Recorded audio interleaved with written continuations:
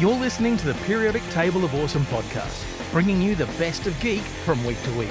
Join your hosts Dion and Quinny and the occasional special guest as they talk movies, TV, gaming, toys, comics, and everything in between. Hercule Poirot, I've found something. I've looked at it from every which way. I am the smartest person I ever met, and I can't figure it out, so I came to the second. You are up to something, my friend. I've seen a million of these so-called psychics, each one a fake. I do not believe in psychics. Come with me to a seance. Spot the con I can't. Detective, you are here to discredit me, but I can talk to the dead. I'd give all I have to hear my daughter's voice. If someone wants to be heard, we are here.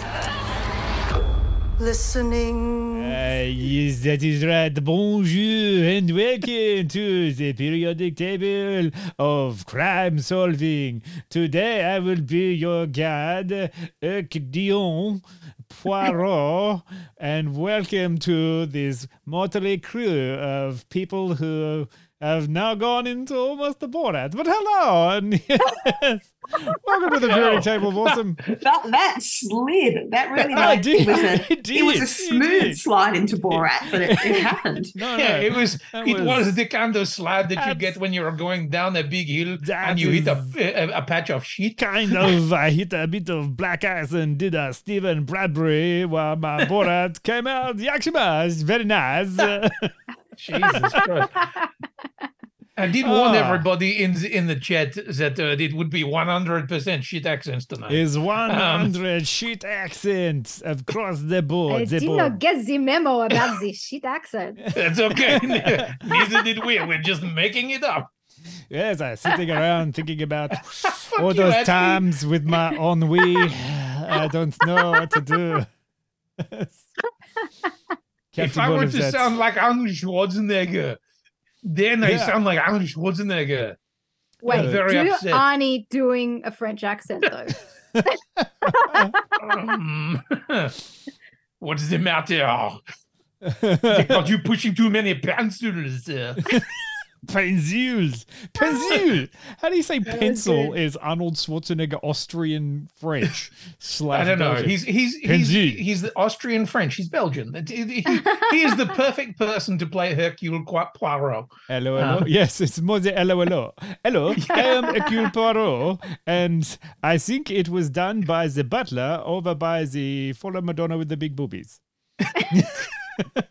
I was pissing by your window, and I thought that I would join in this podcast.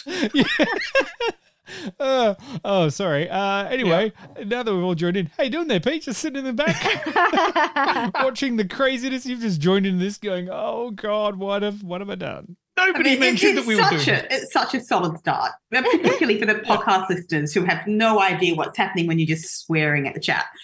Sure. I'm sorry. Just yelling abuse at the chat.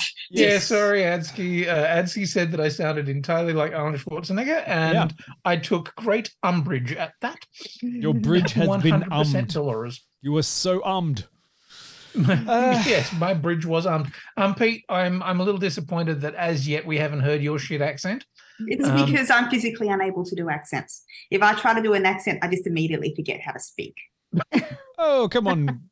Pete, I think you've got a little certain... Can't even do my own accent properly.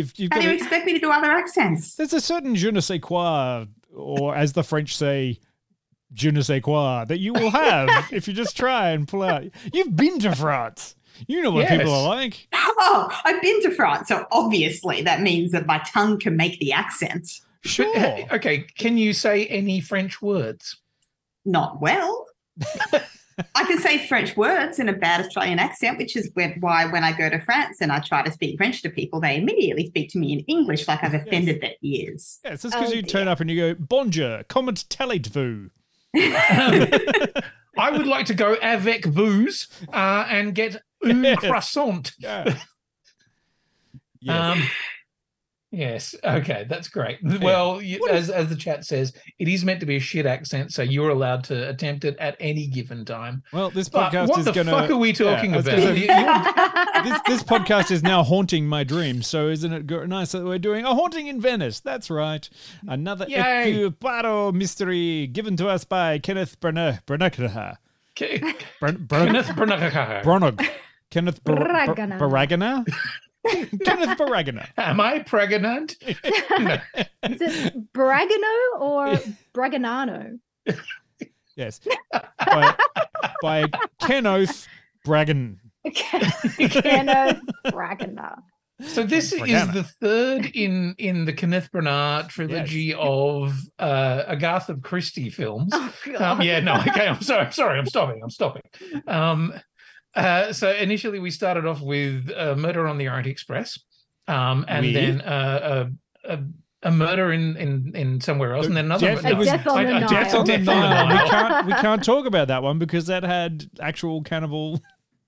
Shia LaBeouf. No, not Shia LaBeouf. I'm so sad that Army got cancelled. Yeah. Really? Yeah. Because he A is. little bit of cannibalism, okay? He was just joking about it. No, it's not really the cannibalism. It's more the coercive control, Jill. Oh. yeah. There's a yeah. It's the heard he's cannibalism selling wasn't why you timeshares got. now. Yeah, Probably. Yeah. This one, Halloween Party. Yes. That is actually very interesting because that is the original title. Yeah, or it's of the book. Halloween Party. Yeah. Like- Which we have now all seen on Disney Plus, even though it's still in cinemas somewhere around the place. Seemed to be a fairly quick turnaround from cinemas to the old Disney Plus. Yeah. Well, is it even really important anymore? Was this requiring of a big screen? Yeah, because I think I might have actually thrown up if I'd seen this on a big screen. Or I would have just been like, this roller coaster of a film is getting me all around the shop. I don't know where I'm going. Sorry. Okay, Elskanurga, I'd just like to stop you there because we are definitely not as young as you might think we are. Offended or not offended by that? I do appreciate it, but it is not before our time. So Elskanurga has popped into the chat to apologise to me and Jill to explain that LOLO was a British comedy set in France during the Nazi occupation that came out before we were born. And I'm not sure how I feel about somebody assuming that I don't know what LOLO is, or somebody very incorrectly assuming my age. Well, come on. To be fair, Peter and Jill, like Quinny and I both lived through the Nazi occupation of Paris. Yeah. And knew all of those people that the characters were based on. Like that was. Yes, in fact, René was based on me. No, that's not true. Not a claim to fame that is good. Yeah. No. It's sweet. So who's seen the other Poirot films? Peter, sorry, just to interrupt again. It did come out 2 years before we were born. So I'll give Elskanurga that one. That's fine. But you must understand that we grew up in the 90s where free-to-air television was 100% repeats in Australia. So to be fair, when I had my shit mustache from like previous for Halloween and I mentioned Magnum PI, there was dead silence in the office I was in, and I'm like, there's got anyone here know who Magnum PI is? And they're all like, no, old man, sit down. You know, before you hurt your hip. Yeah, they were kind of like, I can't afford a house, and I'm like, joke's on you, I can't afford one either. Yes. Okay, anyway. Fun times. Right, what were you saying, Pete? I was asking who has seen the other Kenneth Branagh Poirot films. I have watched the Murder on the Orient Express, but I started watching Death on the Nile and just went, and never came back to it. Yeah, and that one was a bit like that, I have to admit. The Death on the Nile, I was like, oh, look, Setsville.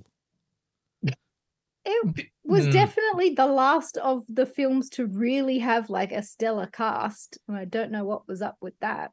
You they can were see kind of banking their whole shtick on it being a who's who in the cast. Yeah, it's been slightly diminishing returns for each one, really, hasn't it? Like the first one was a who's who. This one's a who's that. Yeah. Oh. Or I think fucking I've seen harsh. them before in something else. I'm going to give credit to Beck for that one. That's one of the harshest things she's ever said about a guest list of a convention that I've worked on. Right. Ouch. Yeah, I feel I take umbrage for Tina Fey on this one. Like, come on. Okay, Don't be Tina like that. Fey, great. But Michelle Yeoh fucking can do no wrong. Yeah, that's about it. And you're coming for Kenneth. Oh, and Jamie Dornan, I guess. You're coming for Kenneth Branagh. You're not here for the other people. You're there for the outrageous mustache. Is though. Well, that's what it's sold as. I mean, I for one, have not seen any of the Poirot films because I didn't want to. Fair enough. I also didn't want to see this one, so I kind of didn't, just to put that up. Yeah, it's fair. But we made you do it because there was just some filmic language being used to communicate what the plot is that we definitely needed you to see, and hopefully, Peter, you got to see enough of it that you could get what we were talking about. I did. I didn't give it my full focus. Would it help if I did this? Yeah. Well, now look. And sorry, I need to talk to you much like this. What? Oh, Just- no, I've Oh, very screaming that joke. There, merci. I am talking to you from a very strange angle. What about like this? Yes. Oh, either that or I need to have the camera attached to my chest as I turn around. Or like just from over here. Yeah. So many. I feel like I want to turn the background off and then just someone standing behind me for half a second. Yes. Look, the bathroom jump scare. Hooray! Filmic language. This felt like such a 101 in how to make a horror film. It was very paint by numbers. I felt this wasn't really a 101. Maybe a 101 on how not to make a horror film? Oh, Perhaps. yeah, that's probably a better way to put it. Would you call it Would you call it a 101 course, or would you call it more of a community college course? Oh yeah. This is bridge to applied filmmaking.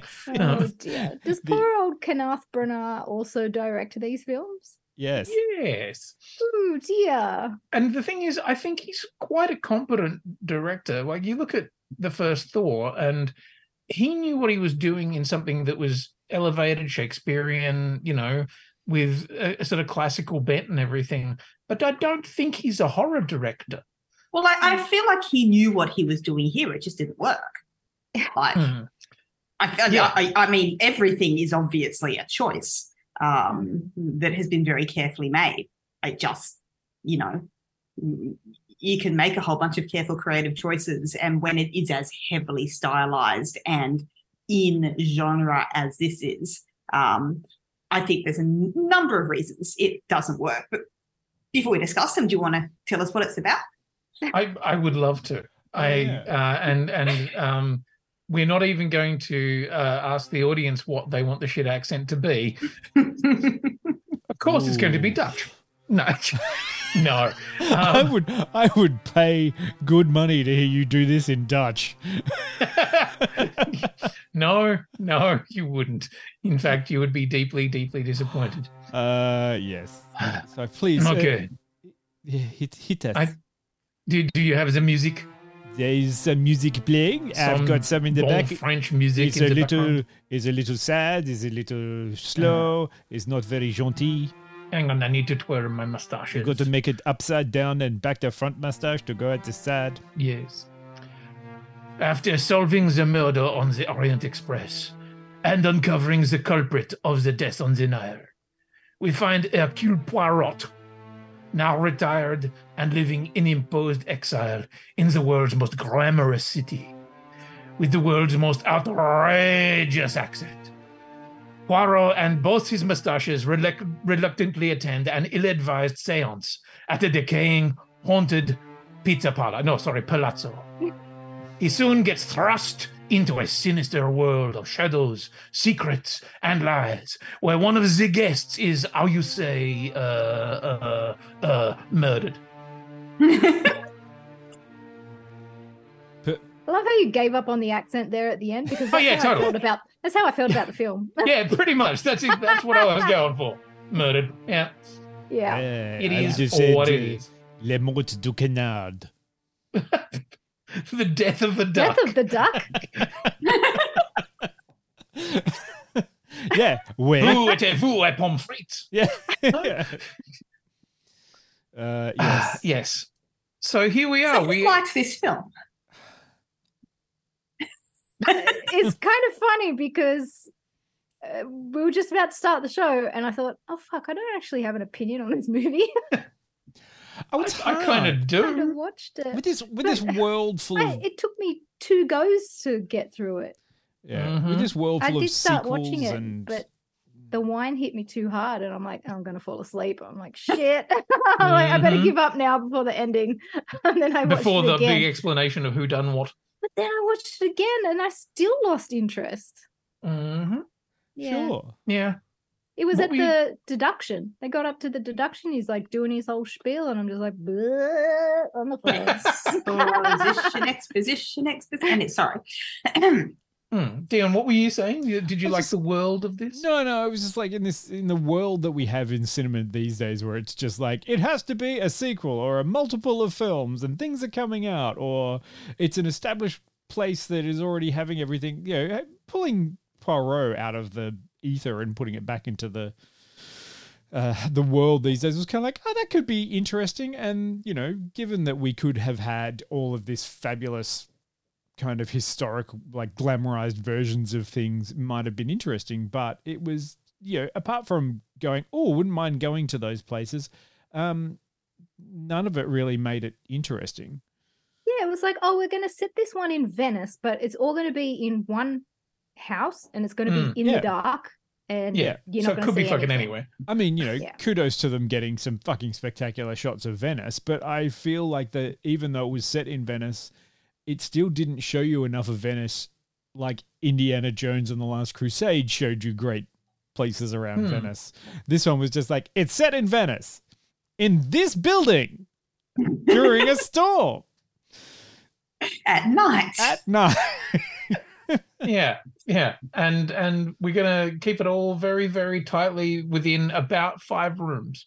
Yes, we spent all of our location budget on this one a rooftop terrace that has a pretty good view, and that's all we're using. The rest of it is inside. We're going to have a few shots outside of bobbing boats and a thing that looked like 3 wooden penises tied together that Sure. breaks halfway through the movie. And I was like, what the fuck is that? It took me a while to realize it was a thing for tying boats up to. But Yeah. I did I just think look it at was it. just so dark and wet, and But not in a Yeah. fun way. It was like I've got to say, if I had been cast in A Haunting in Venice, I would have been fucking stoked, because I would have been like, fuck yeah, free trip to Venice.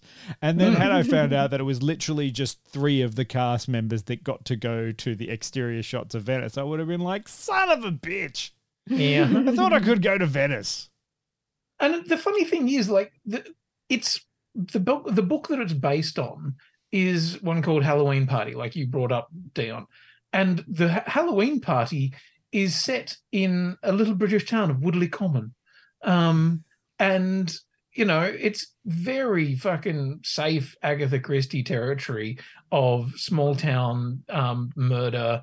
It was one of the ones that got turned into the Poirot series back in the 90s, or 80s or 90s with David Suchet, one of them. Anyway, and I kind of looked it up because I thought, okay, if it's based on Agatha Christie, let's see who's had a shot at it before.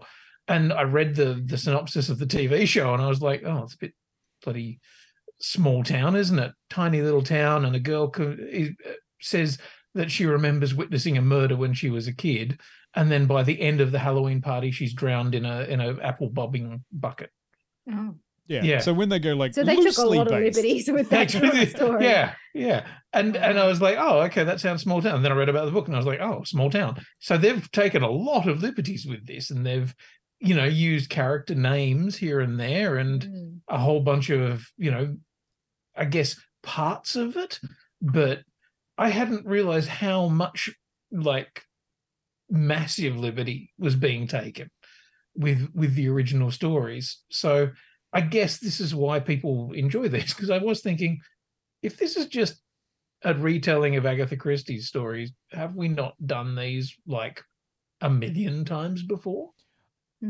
But apparently not. Now here's the I think problem with that. I don't like murder mysteries as a genre. It's never not my thing. It's why I haven't watched any of these films. I mean, I feel like the closest I've ever like come to like enjoying like a serious murder mystery is like Murder, She Wrote. You know? Oh yeah. Watching as a kid on TV in the 90s. Sorry, what about Diagnosis Murder, Pete?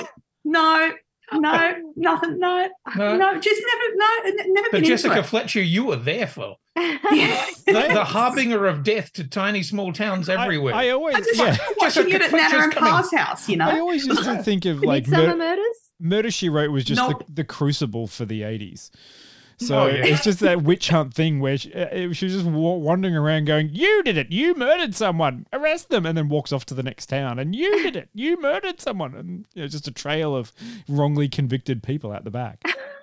But here's the thing with all genres, like, you know, and particularly murder mysteries, is they run by a formula. I actually personally don't understand how formulaic murder mystery TV series even exist without people just getting so sick of the formula that they like just can't have. I mean, even Poker Face, I was like struggling by episode 3, like, you know, adoring a lot of things about it, but that very kind of specific murder mystery formulaic approach, do not like. And my first encounter with Agatha Christie was actually via, you know, a satirical take on it, you know. So my first encounter with this kind of thing was Tom Stoppard's The Real Inspector Hound, and the fun thing that kind of happens in the evolution of a genre, obviously, is, you know, somebody eventually takes those formulas and turns them on their head and turns them into comedy, points out exactly how ridiculous they are, and everyone kind of has fun with that for a while, and then eventually somebody else really clever comes along and finds a way to kind of refresh the genre and bring it back to something that's a little bit new and a little bit fresh. What I kind of feel like has happened here is the opposite of that, where we've kind of gone, let's just like lean into all the most ridiculous formulaic things about this, both plot-wise, character-wise, and cinematic approach, but make it serious. Like, was it a comedy? Also to be fun and interesting, let's use the mocap camera on Kenneth. Just strap it to his chest and set him down the stairs. It just kind of felt to me like it leaned so heavily into the genre that it, like, I honestly don't get it. Is it a bit like it was felt bobbing? like a parody. It felt like it was bobbing for apples, but kind of drowned? It felt like a parody, but not. But wasn't a parody. Am I correct in saying it wasn't supposed to be a parody? Right? This was a serious take on murder mystery, and yet every single frame of it reads to my brain like a parody. And this is where it has failed for me. I mean, did it not? I do want to call out Dion. I appreciated your bobbing for apples metaphor. Yeah, sure. It didn't get the love that it deserved 10 seconds ago. But it got the aggrieved look from the people that I know. just went. Oh, so my work is done. I was going to say, like, this thing on paper was actually quite well, you know, it would have been good, which is lots of creepy kids. Potential ghosts, some good actors that were in there, and not a bad setting for, you know, this kind of stuff. And it just ended at like, you know, come on. And it's like, oh yeah, an old orphanage where all the kids died. I'm like, great. You know, that's fucking, you know, Thriller 101. Done. They did a better job of doing Five Nights at Freddy's than Five Nights at Freddy's. Yeah, absolutely. Yeah. No, you're still bitter about that one. That was Halloween. That's a whole week ago. Yeah, I'm still bitter about it because I'm out of the two, I'm not sure which was the more parody of a horror genre. neither of them was successful, let me tell you. This one, I think you're right, Pete. Like I did struggle with it quite a bit. That, like you, Jill, I had to take a few runs at it to get through it. And at one point I realized I'd fallen asleep during a bit. And I was like, fuck, I'm going to have to go back. And I did. And I was like, oh, yeah, oh, well, I didn't miss much, did I? You know, there's like the characters to me didn't feel as interesting or deeply drawn as something like, for example, Knives Out. Like we've seen, you know, in recent years some really good murder mysteries, like some good twisty turny, you know, fun murder mysteries, and then you get something like this that feels really paint by numbers. I mean, I still think Kenneth Branagh has as a better accent than Foghorn Leghorn from Knives Out. Like, let's be honest. The beautiful difference between the two is one is very obviously a parody, and the other is Knives Out. No, it's just dumb. Just dumb. Yeah, it's true. You're right there, Jill. It's like that is a parody which has a fun story behind it. This is a serious. It's able to look at the genre and pull out all the stupidity of it, poke all the holes and all the fun at it, and have an amazing time, and still construct an interesting story and give you a payoff at the end. But this, I'm just like, I was bored the whole time. And then by the time the deduction came around at the end and the actual killer was revealed, I'm like, that's so boring. See, I think the problem is that Agatha Christie is built for people who want a tiny thrill that doesn't make them late for tea. That you could have your thrill whilst having a cup of tea and a biscuit. Yes, rather than like it's there to scare anyone. Like, I don't think anyone's putting an Agatha Christie book down going, oh my God, I just need a minute. So the question is, how are those people going to feel about the angles? They never liked the Dutch, basically, is what they came out with. I think that there'll be a lot of people who would be like, oh, it was very artistic. Like if you're playing to the Blue Rinse crowd, which I think, you know, if you're going for the Agatha Christie crowd who love the Miss Marple murders and love Poirot with David Suchet in it, then they're probably going to be like, oh, this was a bit out there. So someone who's got a qualification in film, not me, please explain what we're talking about when we're talking about a Dutch tilt or a Dutch angle. Okay. Someone. Peter. Yeah. You're the filmmaker. Perhaps the Emmy winner. You just get the camera low and tilt it. just get it low and put it at a weird angle, and you got yourself a Dutch tilt. Yes, but why? Yes, because the Dutch did it. That's her line. No, they didn't. It was invented by the Germans. The Dutch comes from the word Deutsch. Oh, yes. Yeah. But what is it supposed to? What is it supposed to convey? Yes. It's supposed to make you feel uncomfortable as an audience member looking at the shot. Yes. Which is like well done in this. Like if that's the intention. Except when it's done frame after frame after frame after frame after frame after. I mean, to be fair, they weren't all Dutch tilts. A lot of them were just extreme low angles and extreme high angles for no good reason. There were a lot of a way that didn't make sense. There were at least seven of those angles within the opening 10 minutes that I was just like, yes, we get it. It's a creepy fucking place. Yeah, but like also really drab looking scenery, like dirty pigeons on stone all shot in grey and a seagull eating a pigeon. And I'm like, okay, I get that this is supposed to be a metaphor for whatever shit story you're trying to tell, but this is like so art school project. I haven't seen this many Dutch tilts since Battlefield Earth. And that's only going to make sense to the 10 people who have watched Battlefield Earth, with infinite options for renewal. Yes. But I've never seen a film that delighted so much in every single shot being on another angle and just going, why? What do you like? As you say, the intent is to make the audience feel like they're off off kilter, like, and that you're looking at people who the world is not straight and everything is on a funny angle to them. But if the whole fucking film does that, then there's nothing to compare it to. I got bored with looking, as you say, at somebody trying to do their film school shit. Yeah. But look, here's like, yeah.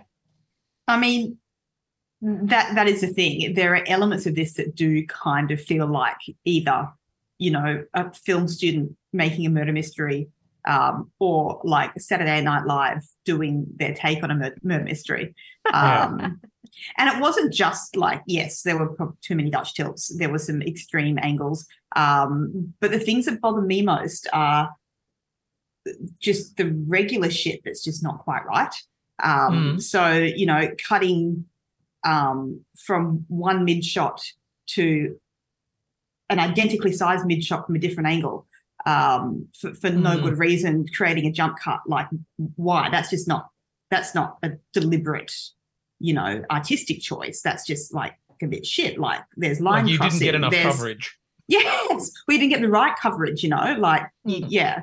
You know, the bits that I didn't even like properly sit down and fully watch the film, but the bits that I saw like line crossing. There were lots of like cutaways to things that were making noise, but for no good reason. Like, we didn't actually need to like see the item that was making the noise there, particularly at the end. Like, there's a shot, you know, of two characters talking, cutting between mid shots of the two characters, and then like the boat starts, so you hear the engine start, and then you just get like this close-up of just the canal water like bubbling up because the boat engine has started for no good reason. And then you cut back to one of their faces, like, we didn't need to cut to that unattractive shot of the canal water. Like, hearing the boat engine stuff would have told that story. You don't need a picture for every Foley that's in a fucking and it wasn't actually the weird amount of odd angles that upset me. It was the kind of straight stuff that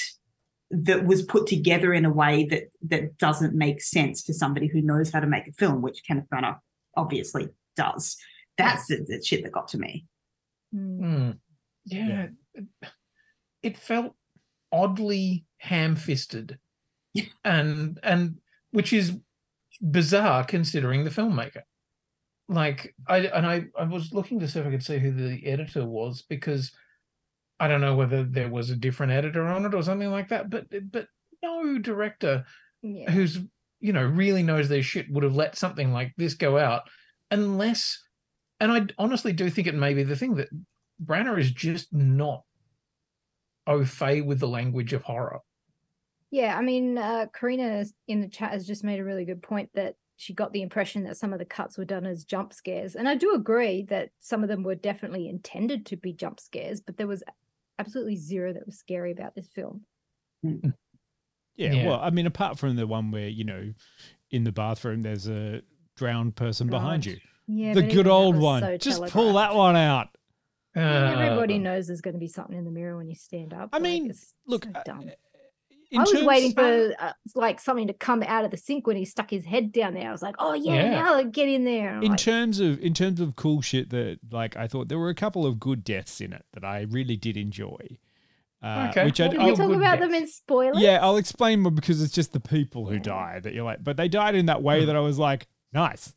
Yeah, there was a cool one. Yeah, there's one good death that I could definitely put my finger to. I do think we were talking before about the sort of diminishing returns of Branagh's Poirot films. You know, the first one, Murder on the Orient Express, was fucking star-studded. This one, like, I thought Michelle Yeoh was great. Yeah. For what she was there for. But I don't know, like, it didn't feel like it really had that depth of characters. Yeah. I couldn't. Yeah, really a lot of the cast seemed to be very secondary characters and not, you know, like a prime suspect kind of lineup of characters. So there wasn't really a lot to play with. Everyone just kind of had like their small moment of being questioned, and then that was it.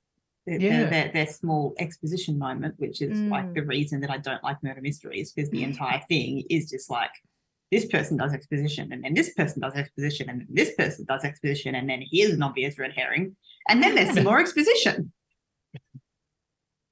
And then we're going to really lead you to believe that it's definitely this person, but at the very last minute, we're going to be like, oh, wait, it's actually this person. And reveal the thing that was in front of you all along, but it wasn't actually really obviously in front of you. And in fact, you probably couldn't have possibly have worked it out because only somebody who was in that actual person could have seen it.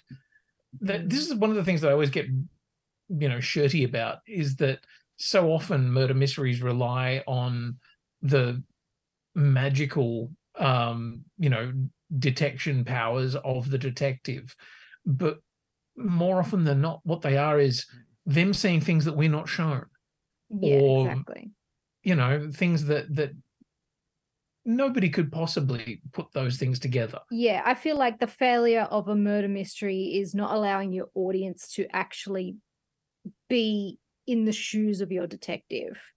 So if you're not given the same allowances as the detective is to try and solve the mystery by the end of the film, then the film's really doing a disservice to you because it's just spoon-feeding you an entire story. It's not allowing you to be part of it and work it out, which I think is what the whole genre is about.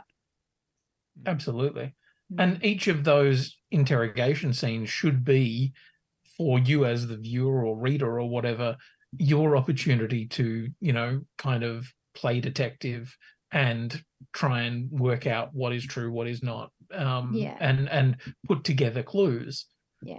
Unfortunately, going to bring it back to a Knives Out comparison again, but the beautiful thing about that film is like you get everybody's story from their perspective and you're shown it as well as if you had been in that moment with them. And then you can actually see, oh, wait, there's an inconsistency here and an inconsistency there because you're being allowed to solve the murder.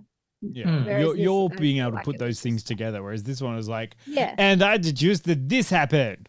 It's like, but there was nothing in that would mean that you've just made up a thing that fits your narrative. There's no explanation for that. Yeah. And I mean, the worst murder mysteries do that. Like there is no shortage of shit murder mysteries in the world that do that whole thing where they just do Quinny, the whole you said you exposition liked my play. But in terms of genre, there have been, aside from Knives Out, like the murder mystery genre is still around. And there are people, trying to walk some different and interesting lines with it, Poker Face being one of them. After Party on Apple TV being another kind of interesting take on that, very on the genre, but I love the way it plays with other genres. So, it's like, there are clever ways to deal with the restraints of the genre. But I just think that this was like a very traditional by the numbers way, which makes me not really see the point of it, which is, I know, mean when I don't really like the genre in the first place. How dare you? Should we do a rating then and then go to a clip and come back and talk about it in spoilery time? Because, like, let's be honest, if you wanted to go and see this, you would have seen this in the cinema already, or you can just watch it on Disney Plus. Yeah, you can go and watch it now and don't watch it now. You're going to watch us. Put your TV on a funny angle, and then it'll at least be straight half the time. I will start. While I have actually enjoyed Kenneth Branagan's his attempts to do breathe life into Poirot, I thought he had a little bit more fun with the other ones, and this one felt like he really didn't know where he was where he was sitting at. Like, it's hard to have the depth of a character, especially one that looks the same in all of the films. Like, he's supposed to be retired now and getting towards the end of his career and getting away from stuff. And it's like, well, why aren't you showing all of the interesting cases or stuff? But he just looks the same. So you don't really know. And it doesn't look like he's at retirement age. And he still does weird things like always trying to get the egg. And that's kind of fun. But in this one, it was just, he had too much to do and not enough substance to chew on it. So even though he tried real hard. I'm going to give it a 55 because it was probably the worst one that I've seen of these death on or new ones, even with actual Cannibal Army Hammer. That one coming out. But yeah, I was a bit bored by this one. It just had good cast, nice people in it. I quite enjoyed it. I got excited about Venice and then realized it was all shot inside, and I was like, oh, this is a bit dull. Better be creepy, and it wasn't really. It's not creepy. It's not scary at all. Someone says, should I show this to a 12-year-old? I'd be like, sure. That'd be fine. Yeah, I'm gonna go around there too. I'm gonna say 50 because I'm really on the fence about it. It's just like there wasn't really anything groundbreaking about it, and it wasn't, and didn't enjoy it. I mean, it was a struggle to get through. And again, at the ending, I lost interest. It was just like, okay, you're obviously trying to do horror within the murder mystery, but none of this is remotely frightening. Sorry, one of the things I just wanted to say, I just realized that this whole thing was built around an idea of Halloween, except they definitely have Carnivale in Venice, which would have made way more fucking sense. Yeah. It was weird. It was like they were trying to cash in on it coming out at Halloween, but they would have had to have planned this months in advance. But anyway, Sorry, Jill. Yeah, Poirot didn't even feel like the lead character in his film. He was just kind of another background character. There was nobody really leading the charge except for maybe Tina Fey, but then except when they turned the tables on her and started accusing her of being the murderer at one point. And it's like, is anybody just going to like step up and take charge of like leading this film, because everybody's just kind of playing too evenly. Yeah, it was a strange one. Yeah. Pete, you're recusing yourself, are you? I'm recusing myself. Honestly, it's a genre that I don't like, and I didn't even watch the film properly, so I don't think it's fair to give it a number. Rate it, you coward. Oh, who said that? Oh my God, it must be from the chat. Wow, the chat's vocal now. Oh no. Yeah, that was scary. Oh, no. It was scarier than anything in this film. I care about the integrity of our ratings, guys. You're probably the only one. Our fickle and arbitrary system is safe with me. Okay. Look, I was uninterested. I wanted to like them because I do enjoy the occasional good murdery mystery and stuff like that, and I like a good spooky story. And the first 10 minutes of it, I thought, oh yeah, we're doing a bit of cool shadow puppet stuff, and maybe we're going to get some cool, real creepy stuff in the catacombs of Venice that I don't think has catacombs. It's all underwater, mate. But that'd be cool. Hang on, no, it does, because Indiana Jones went down into one. That was a sewer. Whatever. Shut up. It's full of shit anyway. But there was none of that, and it was boring. And as you say, Poirot was kind of boring, and not even his northern mustache or his southern or eastern mustaches could save this film.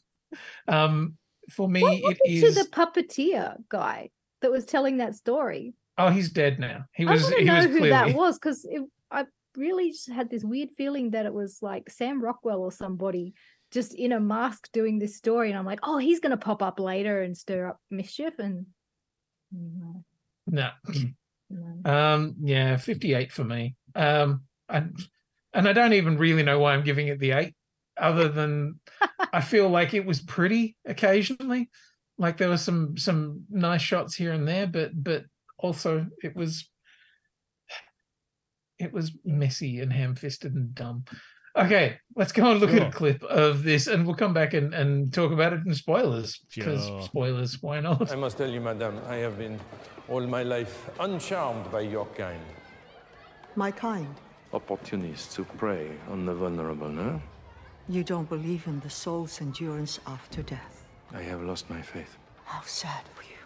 Yes, it is most sad. The truth is sad. Please understand, madame, I would welcome with open arms any honest sign of devil or demon or ghost. For if there is a ghost, there is a soul. If there is a soul, there is a God who made it. And if we have God, we have everything, meaning, order, justice. But I have seen too much of the world. Countless crimes, 2 wars, the bitter evil of human indifference, and I conclude, no. No God, no ghosts. With respect, no mediums who can speak to them.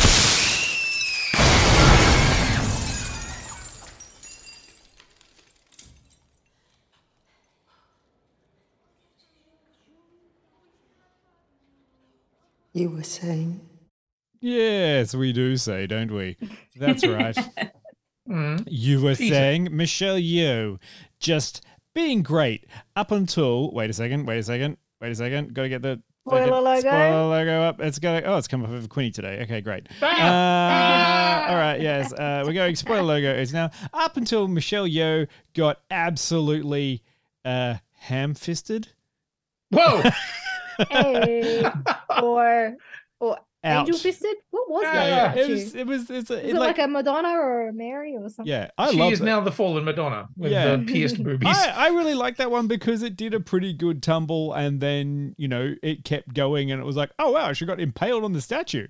Nice. Yeah. I was like, that was good death. I appreciated that death. Yeah. And then it made me start wondering about the science behind it. And I'm like, could that hand actually pierce someone's body? Like, would it not break with the force of the impact? When you're wondering about the science behind the impaling, the movie's lost you. Maybe it's made out of bronze and it therefore has more tensile strength than blast. I mean, to be fair, it wouldn't be the first time I've wondered about the science of an impaling in a film. Well, yes. Sure, but I mean, that one I could literally understand, whereas the rest of them, I'm like, oh no, she fell into the canal. And drowned. Did she drown? My favorite one was in The Quick and the Dead, where a character is shot in a duel, and you can see this on his shadow. The perfect round bullet hole is like the sunlight shining through. Yes. I don't think that's how bullet holes work. But... I mean, that's how it works in Dragon Ball Z when you go fist through someone's guts and then there's the big circle. Yeah, totally. That's just I do have a question with this one. And that is like, it's, I mean, obviously a lot of the cinematic techniques that are being used here are clearly intended to hark back to vintage horror films and noirish style things. Very much like what Werewolf by Night did. Why did it not annoy us in Werewolf by Night, but it did annoy us here? Because I think Werewolf by Night wears its genre on its sleeve. It says we are doing horror, hammer horror. Yeah, exactly. Yes. We're doing hammer horror, and we're going to play to the cheap seats, and we're not pretending to be highbrow, and we're not pretending to be art. We're being a scary, fun, spooky werewolf flick with some monsters and some dumb hunters and stuff like that. Whereas this is saying, to put it simply, the tone, I think. Yeah. Thank you, Jill, for the intention, the tone and intention. Cutting down all of my babbling bullshit into one word. It's the vibe. Yeah, the vibes were off. The vibes were off. And it's funny, my phone tried to update last night. Nah. Sorry, bro, I couldn't do it. Vibe was wrong. Vibe's wrong. Vibe was wrong. I think that's probably it. Like that. It's the intent. It's the intent of what the film sets out to be. And I think this sets out to be a classy, horror-inflected murder mystery. Yeah. But in using all of those, that cheap, shitty filmic language, it turns itself into not that at all. Yeah. I felt that there were some characters who got royally fucking shafted out of a decent storyline. Yeah, there's Jamie Dornan's character.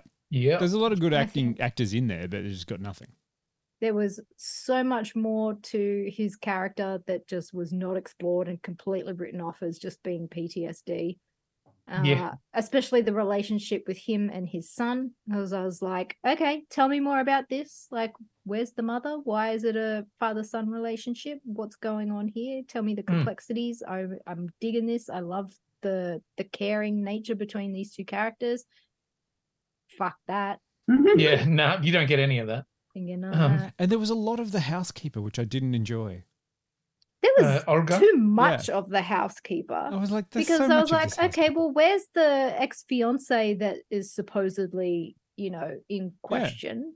And there was like very little kind of exposition, as Peter loves, around like where he came from and what he was up to. Like they kind of just said, oh yeah, he's a gold digger. I'm like, oh, all right. Well, we really didn't get any kind of characteristics from that guy that he was that kind of person. Yeah. No. And look, I got to tip my hat to Kelly Riley in this, because I was watching and going, oh, it's that American from Yellowstone. And then I was like, wait, no, she's English. Shit. She's doing a better job in Yellowstone convincing me she's American than she is playing her native language. Oh, dear. Oh, dear. But also, like, when you get to the final reveal stuff, I felt like I didn't feel like that was earned even. Like, it's like, oh, okay, right, yeah, so this person has been doing this, and like, yeah, I don't know, it felt anticlimactic at every single turn. At least I learned something.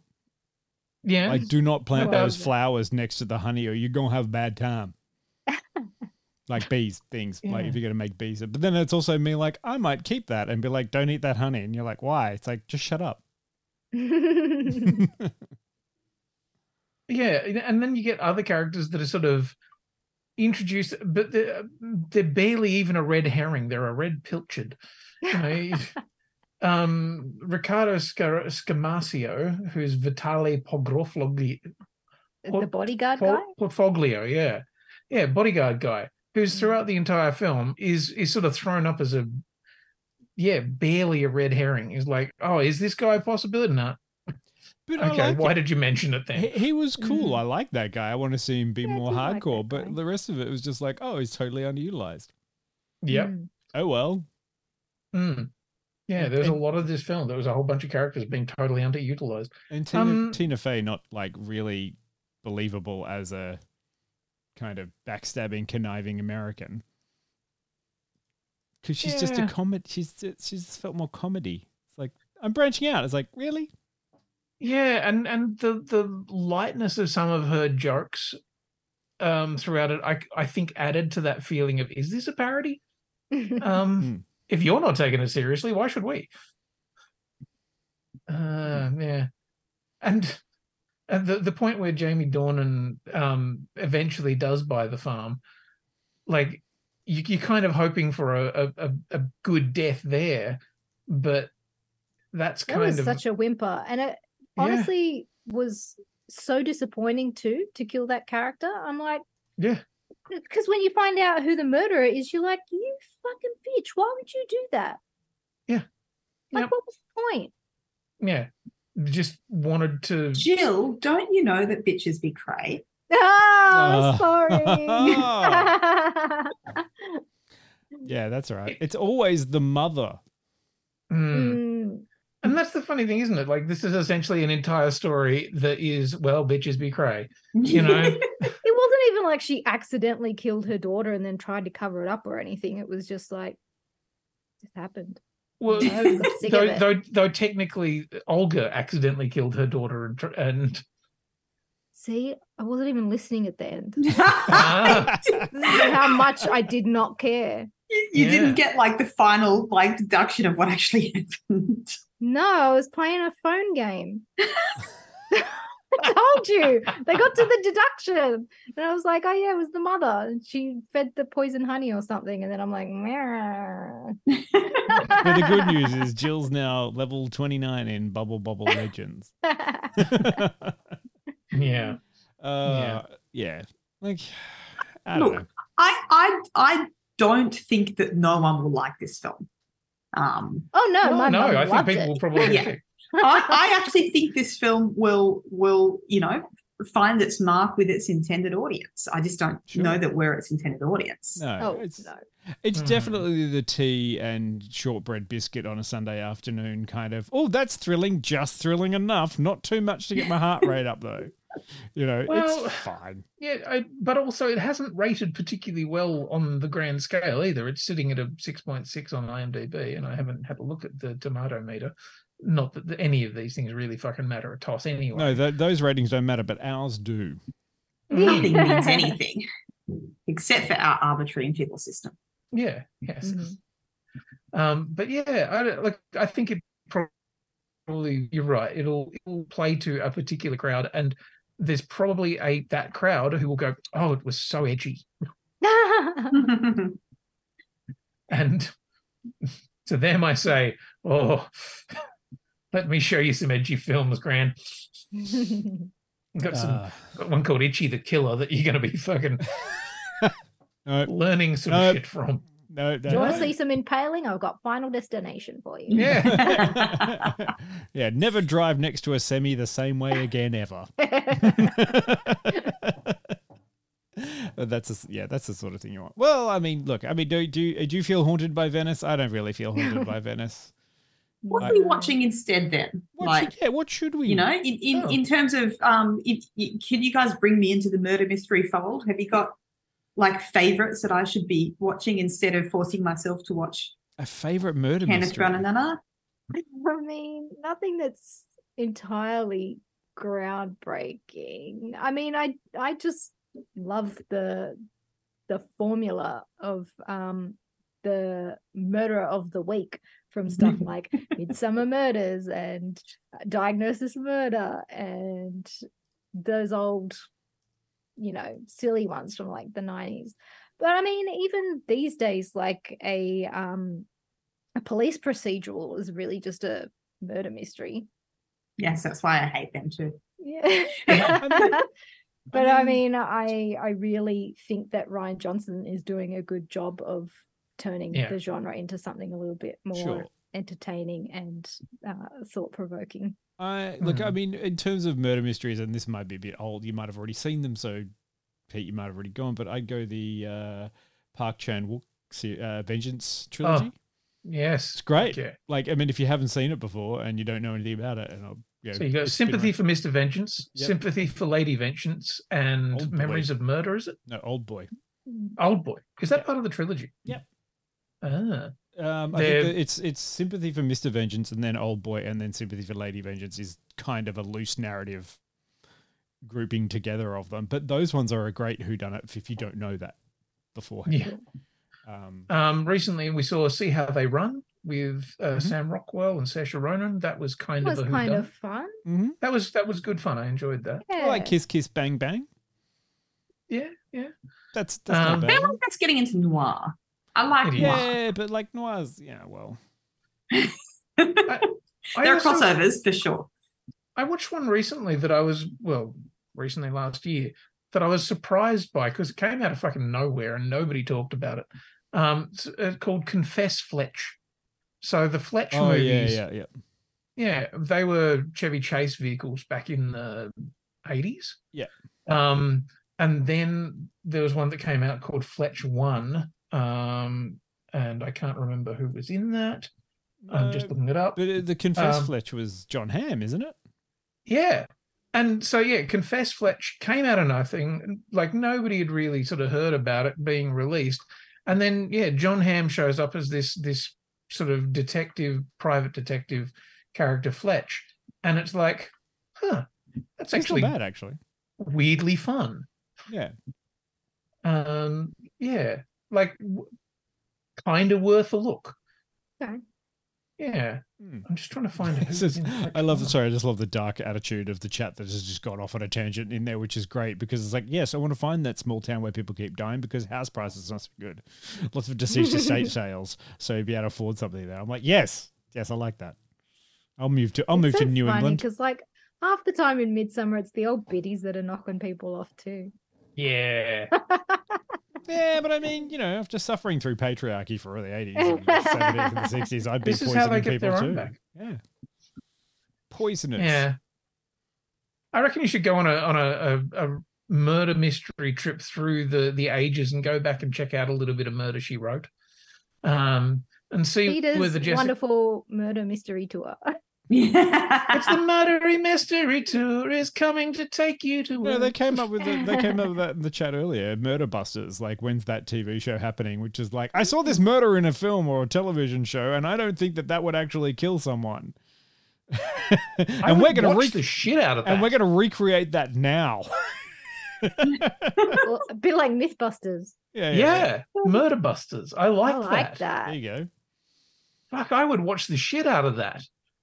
Yeah, it would answer the question on whether the stone arm would actually impale someone or break. But you would also like actually find out just how delicate human beings are. Yeah. It would just be like, you wouldn't even need to do that. No, you basically, if you get caught in the kidney by a pointy piece of rock, it'll pierce your kidney, and whether you die straight away or not, you're fucked. Actually, that'd be the one. Is like, would that? You remember the bit from Hot Fuzz where he gets the spire of that model through his lip? It's like, would that have killed him or not?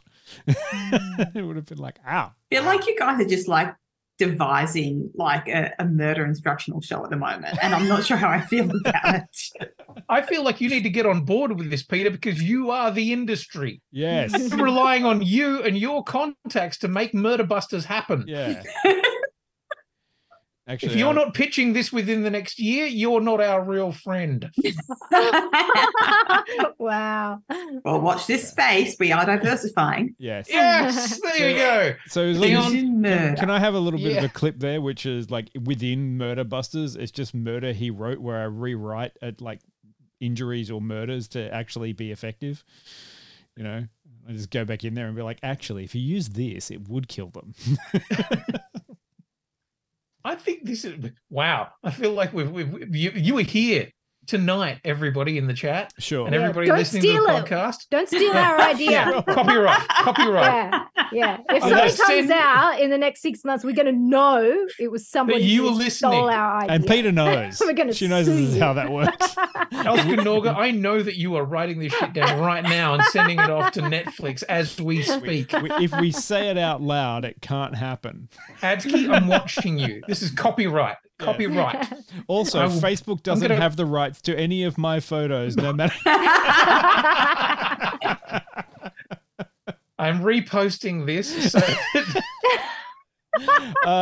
speaking of reposting, what are we doing this month? Because I just noticed that the schedule that I didn't do hasn't gone out. That's why it didn't go out. But Quinny did one, I think.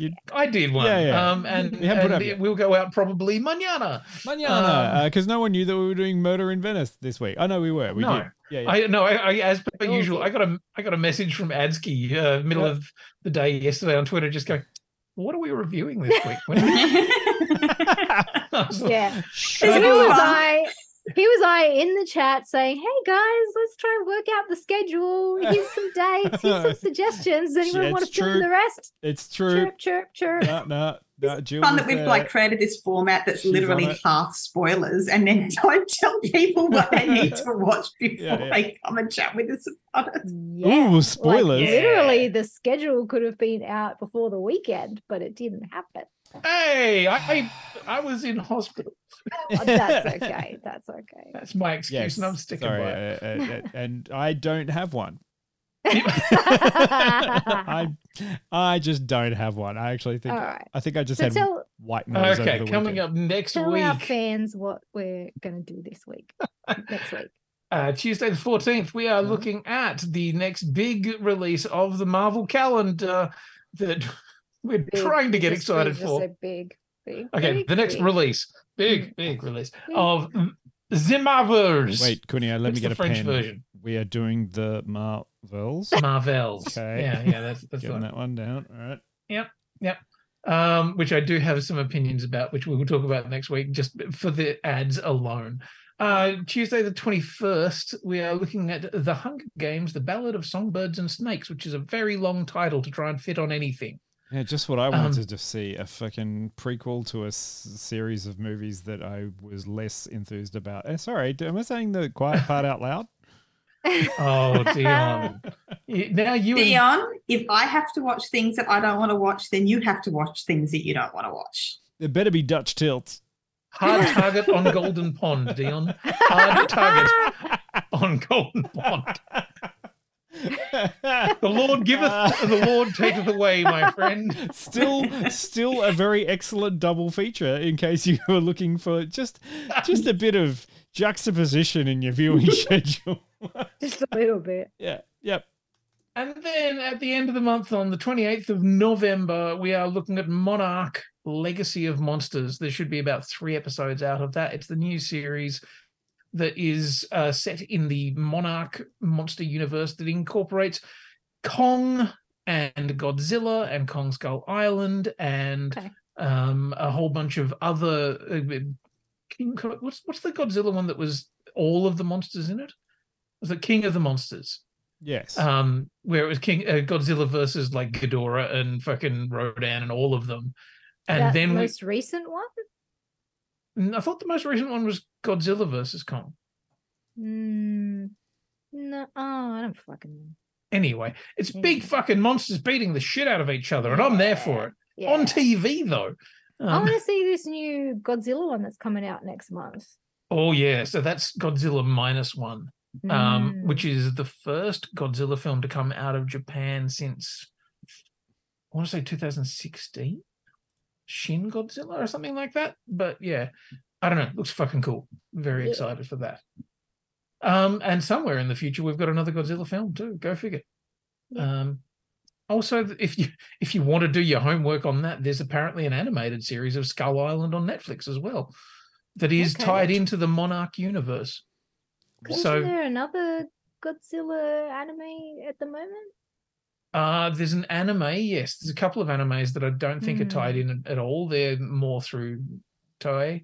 And yeah, I do find it weird. It's like there's the Western Godzilla, and then there's everything that Toei owns, and never the twain shall meet. Oh, we're doing this as a ramp up towards Godzilla X Kong: The New Empire, right? Is that the next film? We should just make December Godzilla month. Because I don't want to talk about Christmas movies. It's due out in April next year, which is not that far away because we're almost at New Year's. Shut up. Yeah. I know, Why would right? you say that? Yeah. Just remember, it was, only 5 years ago. It was 2019. Oh, God. That really hurts. That really hurts. My kidney is actually hurting right now. Yeah, like I've been stabbed. 2004 is almost 20 years ago. Don't. Jesus Christ, man. Just don't. Is anyone going to kick Dion off this call? Yeah, I think I can boot him. Yeah, that's going to be a real interesting thing as the stream goes dead. It'll be worth it, Dion. It'll be worth it for that. Yes. Even in the chat. Shut up, Dion. Shutting up, sir. You're making us all feel old. Yes. Yeah. So, do you know Magnum PI? Funnily enough, it's this little TV series before your time. Yeah, I used to watch it just after watching Allo Allo on a Friday night. That reminds me, there was a show called Buffy the Vampire Slayer, probably before your time. But I wish I was that young. Oh my God. Fuck. Right. Anyway, let's go. Thank you for joining us. You've all been lovely. Thank you for enjoying our idiot talk of a film that none of us really gave a shit about. Don't say that, Quinny. It's a lovely talk that we had. And you've all learned something, which is you may or may not like A Haunting in Venice, which I did not. We have to review a stinker every now and again. Yeah, stunker. Yeah. But I'm looking forward to the Marvels. That won't stink. And neither will the Hunger Games prequel. And neither will the Monarch TV show. I really want the Marvels to be good, you guys. Yeah. Well, at least we're not doing Loki. Because no one's watching Loki. I think a lot of people are watching it, and there are a lot of people fucking disappointed by it. Yeah. Anyway. Yeah. Thanks, okay, everyone. guys, we're going to go and raid Barjo because he's playing Lords of the Fallen. Sure. Why not? See you all next week. Thanks, everybody. Good night. Thanks for listening to the Periodic Table of Awesome podcast. If you have questions, please email info@theperiodictableofawesome.com. Find us on our website, www.theperiodictableofawesome.com, where there's links to our iTunes, Facebook, YouTube, Twitter, Instagram, and Twitch. Until next time, stay awesome.